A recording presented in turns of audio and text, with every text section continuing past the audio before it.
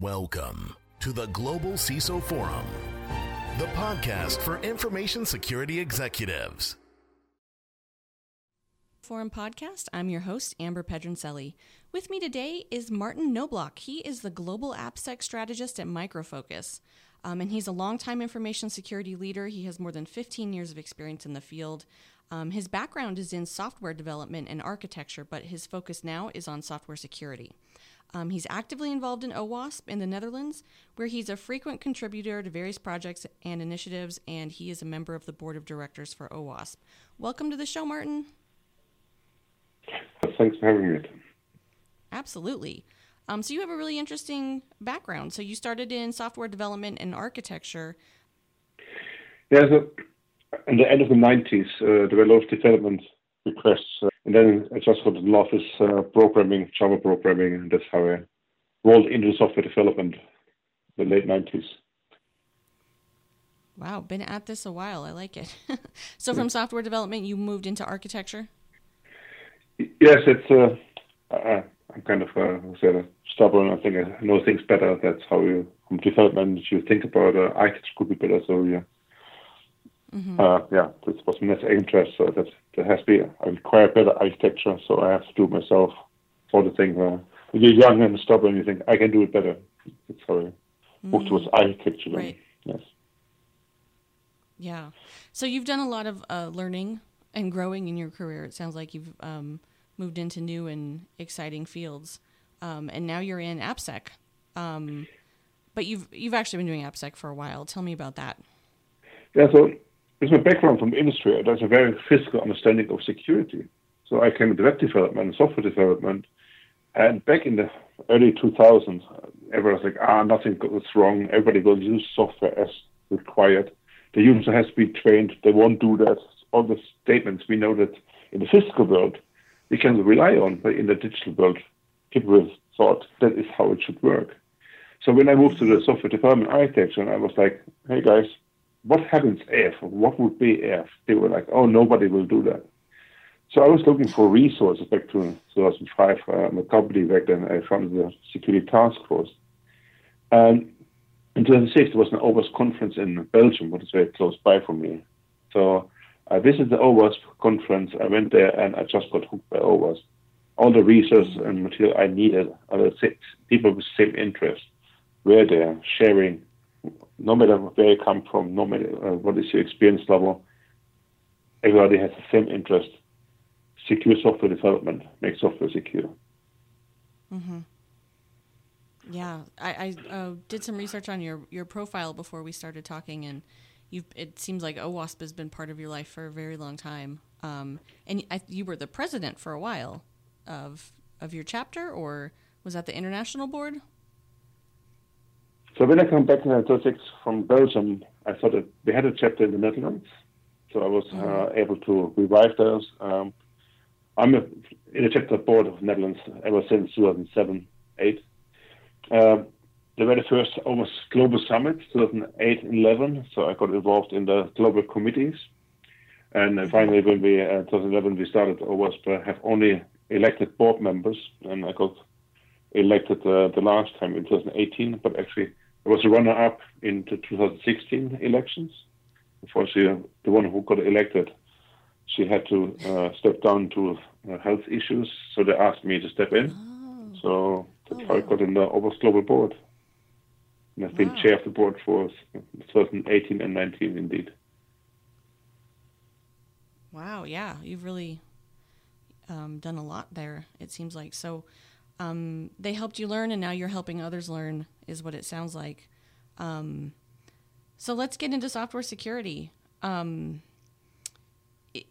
With software security, how do you keep a CISO at ease? Do you have to deal a lot with CISOs and explain to them where their flaws might be, and then calm them down? Yeah, that's kind of a development currently. So in the past of traditional CISOs, they think about risk, and when you look at the high-level risk of a CISO, their software is not on their high target because I think they extend the risk. A CISO is about risk and mitigating risk. And not every CISO understands that the risk in software is really actually high. So that you have a different immaturity of the companies. if they have a CISO, most of them don't even have a CIO. They have like a CTO running everything what has to do with the digital world and operations, and the CEO, and that's it. So you see the development in actually having a CISO is now required, and you have the compliance, and that when you have a good CISO, the modern types is that they understand the importance and the risk of plays within software. Mm-hmm. So in the traditional CISO, they understand the basics, so you have to make them understand what they actually live best with. So you have sort of missionary work, outcome work explaining, and you have more up-to-date CISO who understands software development and the requirements and risks within software. Then it's very easy. There's not much you have to convince them, but then you have to give them the right tools. We see currently a lot of tools come from detecting vulnerabilities, but the CISO is about risk. So how can we not detect vulnerabilities, but how we mitigate vulnerabilities, how we find them? That's much a different way. So first of all, when you start as CISO, what is my application landscape? Where are my servers? That's the first thing you have to understand. They have to find. And then drilling down the software is far away, so they don't want to be involved in software development, but they want to see, control, and monitor the software development goes in the right direction. Right. So zooming out a little bit, how do you start getting in control of software security in general, like at a new organization, for example? Well, you see, it's depending. So most of the times it can be driven by compliance. A lot of technical business, compliance is not security, yes, but when you use compliance right, it can be a driver for security. Mm-hmm. You have to start somewhere. And the first thing I said starts with quality. If I would try to learn high jumping, I would put the bar not on the world record because it's an unachievable goal for me. So the first thing is to look at the bar, what is the achievable risk or what is my current state? And from there, you look and where do I want to spend my time on and raise the bar slowly. So the first thing, where am I? Is my, not even security, because not everything has a security label on it, but just where I'm with my quality, to have everything in place to understand what my security is, what my quality level is, what is my requirements. And from there, you slowly raise the bar, become more mature, more quality-driven, and thereby more security-driven. And is that where the developers come in, or are training the developers? Is it you focus more on quality than security, or how much responsibility for security should be put on the development teams? If we just look at the DevOps development, they have the development teams have the credit to create responsibility of their applications. So they're responsible to put it in production and keep it running. But they also have now inherit the responsibility for keep it secure. But that means one side, you need mature and seasoned, experienced developer. You need craftsmen. In a craftsmanship, you understand what the risk is. And the other side, when they have the responsibility, you also have to give them the ability, how to measure. So one side is training, but we don't scale for training. We try to train people for many years, and we fail because we get much more developers than security people. So we cannot keep up with training them when they are in the job, in the company. This training part must come to the educations when you have the school examples, the universities and stuff. What we can do is show them where the security thing is. So, but not a sprint later, what you had in the past. Prior to DevOps, you had the security toolkit. So you wrote your code, you checked it in, and from development to test, you required a static code analysis. From test to user acceptance, you need a dynamic scan. This is too late. It's 2 months, 3 months later, it's 4 sprints after that. So when I ask you, what did you do on Wednesday 2 weeks ago? You have to think hard to understand and recapture what you did back then. So when I come to you, hey, there's a security fall 2 sprints ago. They have no idea where they have to fix. Your brain is on a different logic. You're busy with the current sprint. And then also, when you have to change, those changes also have impact of the sprints already developed or in development. So the early feedback, that's very essential. So does the acceleration of the adoption to DevOps, does that hurt or help organizations as far as security is concerned in general? There are two sides. I think definitely with DevOps, when you look in the edge side, these days I think the big advantage is automation. They automate wherever they can automate. I think that's a big advantage also for security because it means you can also, they are trained to automate and automated security testing. Nothing is more suited for automation as static code analysis. They have one environment where they write the source code, and that's these days the code repository of build tool of choice is Git and the environments. So those are made already for automated unit testing, for automated integration tests.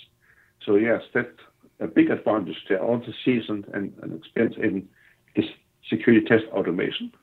And the feedback loop, what I said, putting your bar, where are you, and raising the bar for errors when you cannot just allow automated to pass through, but you have to fix stuff. Mm-hmm. So do you have any incentives that you've used for developers to prize security, or to incentivize them to treat security appropriately? Yes, definitely. So in the past, people try to use the stick, and that doesn't help. I cannot go to somebody and say, hey, you have an ugly child, because the blood, sweat, and tears of developers is in the source code. The applications, the software function they build, there's all the passion in it, and you have to developers. So, and in the past, security people came in and say, oh, your kid is ugly. Then expected an open discussion. That will not work. But it's a big change now to say, okay, we help you, support you. So we don't bash them on the security risk, the vulnerabilities that they have developed, but we have to appreciate when they come early and appreciate the ideas. It doesn't have to be an incentive by money or whatever, because you cannot pay them by what they're not doing. But you can encourage them and hear them and support them, make their life easier with security. And then the appreciation, of course, recognition of what it did well. Mm-hmm. And is training, secure code development, that kind of thing, is training part of your overall strategy for your developers? Yes, of course. There's a new project. It's a new type. So you don't want to make the developers security specialists, but they have to understand security. As they have to understand all the facet aspects of their work. So the training, yes, but not training them abstract, global, universal application security. That will not help. You cannot these days put 60 people of a development team for 1 week in a classroom and say, okay, now we speak security training, OWASP top 10, and you get a Java training whereby they are, I don't know, .NET or Ruby on Rails developers. That will not help. So the question is, where can we give them the training on spot where they need it and in context what they need? There are good tools for that already out there. So, as you know, my folks, we have a joint venture with secure code barriers, where you cannot just learn abstract about anything to do with security, but what you're busy with, what you're developing, what is your source code, and have examples related to that context, to the things that you're working on right now. Right. That sounds like the way to do it. So tell us about your work at Micro Focus. What does Micro Focus do, and what's your role there? So Micro Focus is known for a big portfolio. As myself, I'm part of the 45 product management team. My role is as application security strategist to see how we can leverage and engage to be cutting-edge technology solutions for our customers to improve security. Everybody can sign license, but to bring them, help them get more mature in application security, not only on the technical part, but also internally with their application security postures, their roadmaps, their whole the roadmaps and the growth path to increase application security. How our products can fit in, but it's not just a product, it's how our methodology can fit and leverage most ideally in their work and bring the feedback from the field back to our development teams to go to write the functionality, deliver the functionality to our customers to serve and request from us. That sounds fascinating. So, I mean, and you must deal with it all the time, but what are one or two of your top suggestions for organizations if they want to start or improve their AppSec program? the first thing, look where you are. This is the thing. So don't try to stop everything and say, okay, we cannot do anything, fix all the issues. That will not help. You have to realize that's something maybe when you get older and gray hairs that nothing has to be changed at once. Of course, everything that is exploitable and high-risk issues you have to fix. But when you come with a security tool, whatever you have, the first scan is the situation as is. So the first thing is like the baseline scan. Is it dynamic or static? I don't care. It's like this is a situation that's already out there in production. So look at that and don't pinpoint on all the different vulnerabilities, but look on the vulnerability types you want to focus on with the biggest quick win. So not just looking, all higher or medium vulnerabilities has to be, high critical vulnerabilities has to be fixed, but want to fix it in code. But it's something I heard a lot in the blogs and in the video casts. How can I maybe develop secure way on doing this functionality? So not bashing from, you should have done this differently, but deliver a way securely. And maybe not only looking on the vulnerabilities you have, but look at can we measure what secure path your default is used? The default will use less insecure ways. Quality, appreciate developers. Look at the technology stack from what you do and look for how to enable developers to write code by making security defaults to make it easier to write secure code and secure functionality. And is that the major gap you see between security and development? Yeah, I think one of the major gaps is that people are quite in our time is very technology appreciating. So we think we have a problem, we look for technology to solve our problem. I think that the biggest thing is what we should do is we should focus also on the people side. So as security people go to developers. In the past, I have seen so many talks where the developers, security people, are talking about the developers, like they are not doing it right, do everything wrong. As I said, they're blaming and bashing them about how they would work. But most of the security people are not able to develop. And I think that's a big advantage that I have in my luggage. Have been a developer means I can talk developers. So when I go there, they can look at me when I was in my career as a security consultant and say, you do the security? And I said, no, of course not. They looked at me like, what? So no, I come here for maybe a week assignment, 2-week assignment. I cannot do security. So together we look in the security of your application and we look together, we will find a way how to improve it. That's what it should be. I think that the human aspect and the outgoing interacting with developers on the same height in the eye height, that's important. I mean, it seems like, we have a lot of CISO listeners on this show. It seems like a lot of what CISOs do, it has to come down to collaborating as opposed to imposing security rules or, coming down with a heavy hand. That doesn't seem to work. It's always about getting buy-in. And the same thing should be done with development teams, is your point. Yes, I've seen it in past projects that I talked to a CISO, and he said, who do need to be on the table with? And I start, yes, from the board to develop testers. He says, do you want to talk to everybody? I said, yes, I think this is the great thing about the CISO. It's not just one level. You should be like everywhere in the CISO office, not by yourself as CISO, but hopefully you have a team. So everybody should know you. You have to be visible. We don't need a CISO that is hidden somewhere in the ivory tower. You have to be in between. In the past, we had a CISO, the Ministry of No, and that's something that doesn't work. I have many times referred to a talk from Ines Soili, where they said, you want to help somebody, shut up and listen. And it's a great TED talk where he says, how can you engage with people? And the first to listen. So for the developer means like, what is the new framework you want to use? What is the new technology you're building on? When they're enthusiastic about what they're doing, don't kill it by saying no, but listen to it and ask the right questions so they think about security. So what would be if? How have you thought about that? That's helping. Yeah. Right. Yeah, there's no reason for it to be an adversarial relationship, but it seems like that can happen. I have seen customers where the CISO and the development departments that don't talk to each other anymore. Then you lost. Well, hopefully that's not a current trend. What other trend do you see? Any trends in software development that impacts security going on right now? Yeah, a lot. I think they see this in OWASP top 10, about the top 10 security risks. And in 2013, we have the risk of unknown vulnerabilities in third-party components. I think that's getting bigger and bigger. We have more and more external or even open source components in our production software these days. So you have to look at what is our supply chain cleanliness. We have, of course, developers, DevOps, sometimes trying to be Wild West and saying, okay, I have this new framework, it's version 0.7, 0.8, better, let's use it because this is great functionality.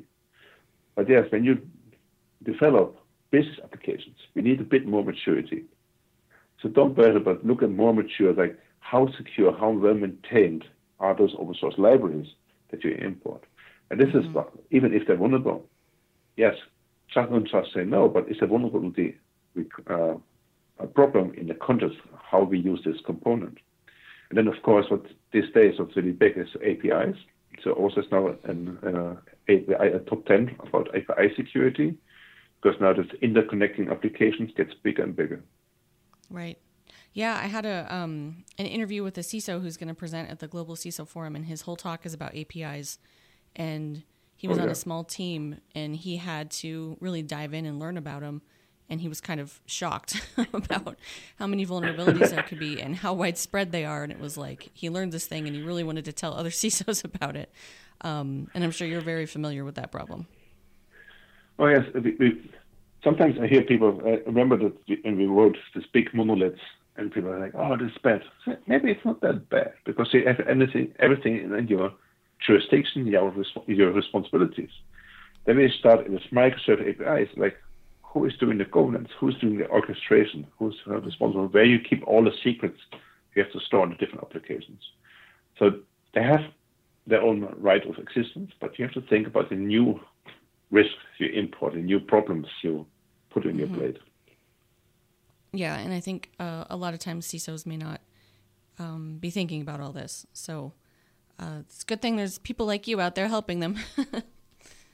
Yes, and I think not a CISO cannot know everything about everything. It's like that they are humans too, but they need a team, and that's how we now have this time the security architects, people who are in between the CISO and the enterprise architects, are where they go to and think about the security concerns. But the CISO wants to have an insurance about what is the status, what is the maturity. So we should deliver them not only the list of vulnerabilities per team, but what's the global risk? Am I affected? What's my global holistic overview of my software environment in my company? Wow, this is fascinating stuff. I hope that our audience got a lot out of it and will think more about their AppSec programs. And maybe people will reach out to you on LinkedIn if they have questions. It seems like you're pretty active on that platform. Is there anything else you want to add before we wrap up? Yeah, I think the general joint venture and the human aspect, I think that's the most important thing. We all work in a company for the same goal, and we should make our lives easier, not harder. Share and care for each other. Right. Yeah, great points. And I think there's so much resonance with that and the rest of the CISO's role as they work with other departments and get buy-in. So a great reminder to apply that same thing to development teams and their software security programs. Well, I really appreciate you coming on, Martin, and thank you so much for sharing your wisdom with all the questions. And I hope to have you on again. We maybe can talk about a specific incident or something. If something happens, I'd love to pick your brain. Thank you, Amber. Thanks for having me. Thank you for tuning in to another edition of the Global CISO Forum, the podcast for information security executives.